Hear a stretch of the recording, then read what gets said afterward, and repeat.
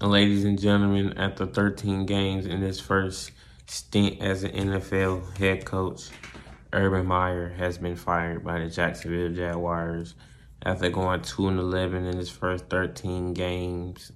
It just wasn't looking good, not just on the field, but also off the field. A lot of off the field drama is what ended up making his decision of firing him with the loss of the team behind him. He just lost respect.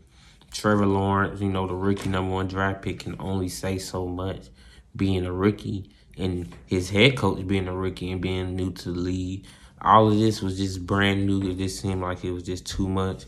I thought, they could have been in a position to be a decent team, maybe not playoff caliber type team, but I expected them better than to be 2-11 with the talent I could see on the paper that you can put together with Trevor Lawrence and the little weapons they have around them. I think you could have done something with the Jaguars. But hey, from the bar drama to after losing the game to being caught up with a lady in your own bar and you getting a dance from them, just wasn't looking good. And then the latest incidents, what I was hearing throughout the day, that former Jacksonville Jaguar kicker Josh Lambo was said that Urban Meyer kicked him in his leg during stretches of a game and basically, kicked him in his leg and say, hey, blank, you need to go out there and make a kick.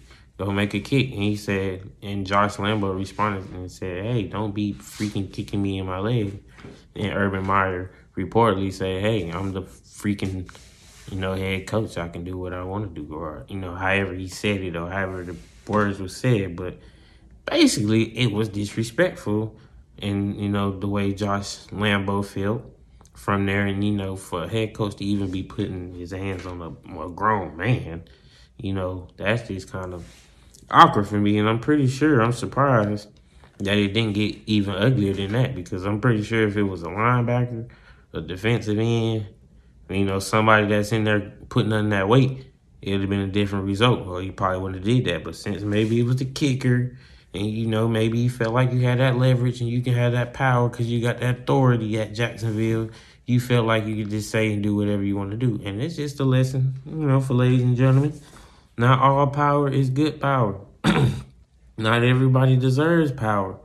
Not everybody deserves that position where you're supposed to have leadership and guide the troops or whoever you playing for or whoever you coaching or whoever you mentoring to the championship, the promised land, or to just better results than what they put out this year. And it was just looking all bad from the paper. And I done lived in Jacksonville. I done lived in Duval. I'm a fan of Jacksonville Jaguars. I'm disappointed in the Jaguars, disappointed in the organization, disappointed in the coaches, disappointed in the players. It's just been an awful season for them. I expected a whole lot better than the last game. Trevor Lawrence threw 4 interceptions, and they got shut out 20-0. So it's not looking good right now for the Jacksonville. So hopefully they can clear some things up and get some things right. And maybe this move will be best from both parties.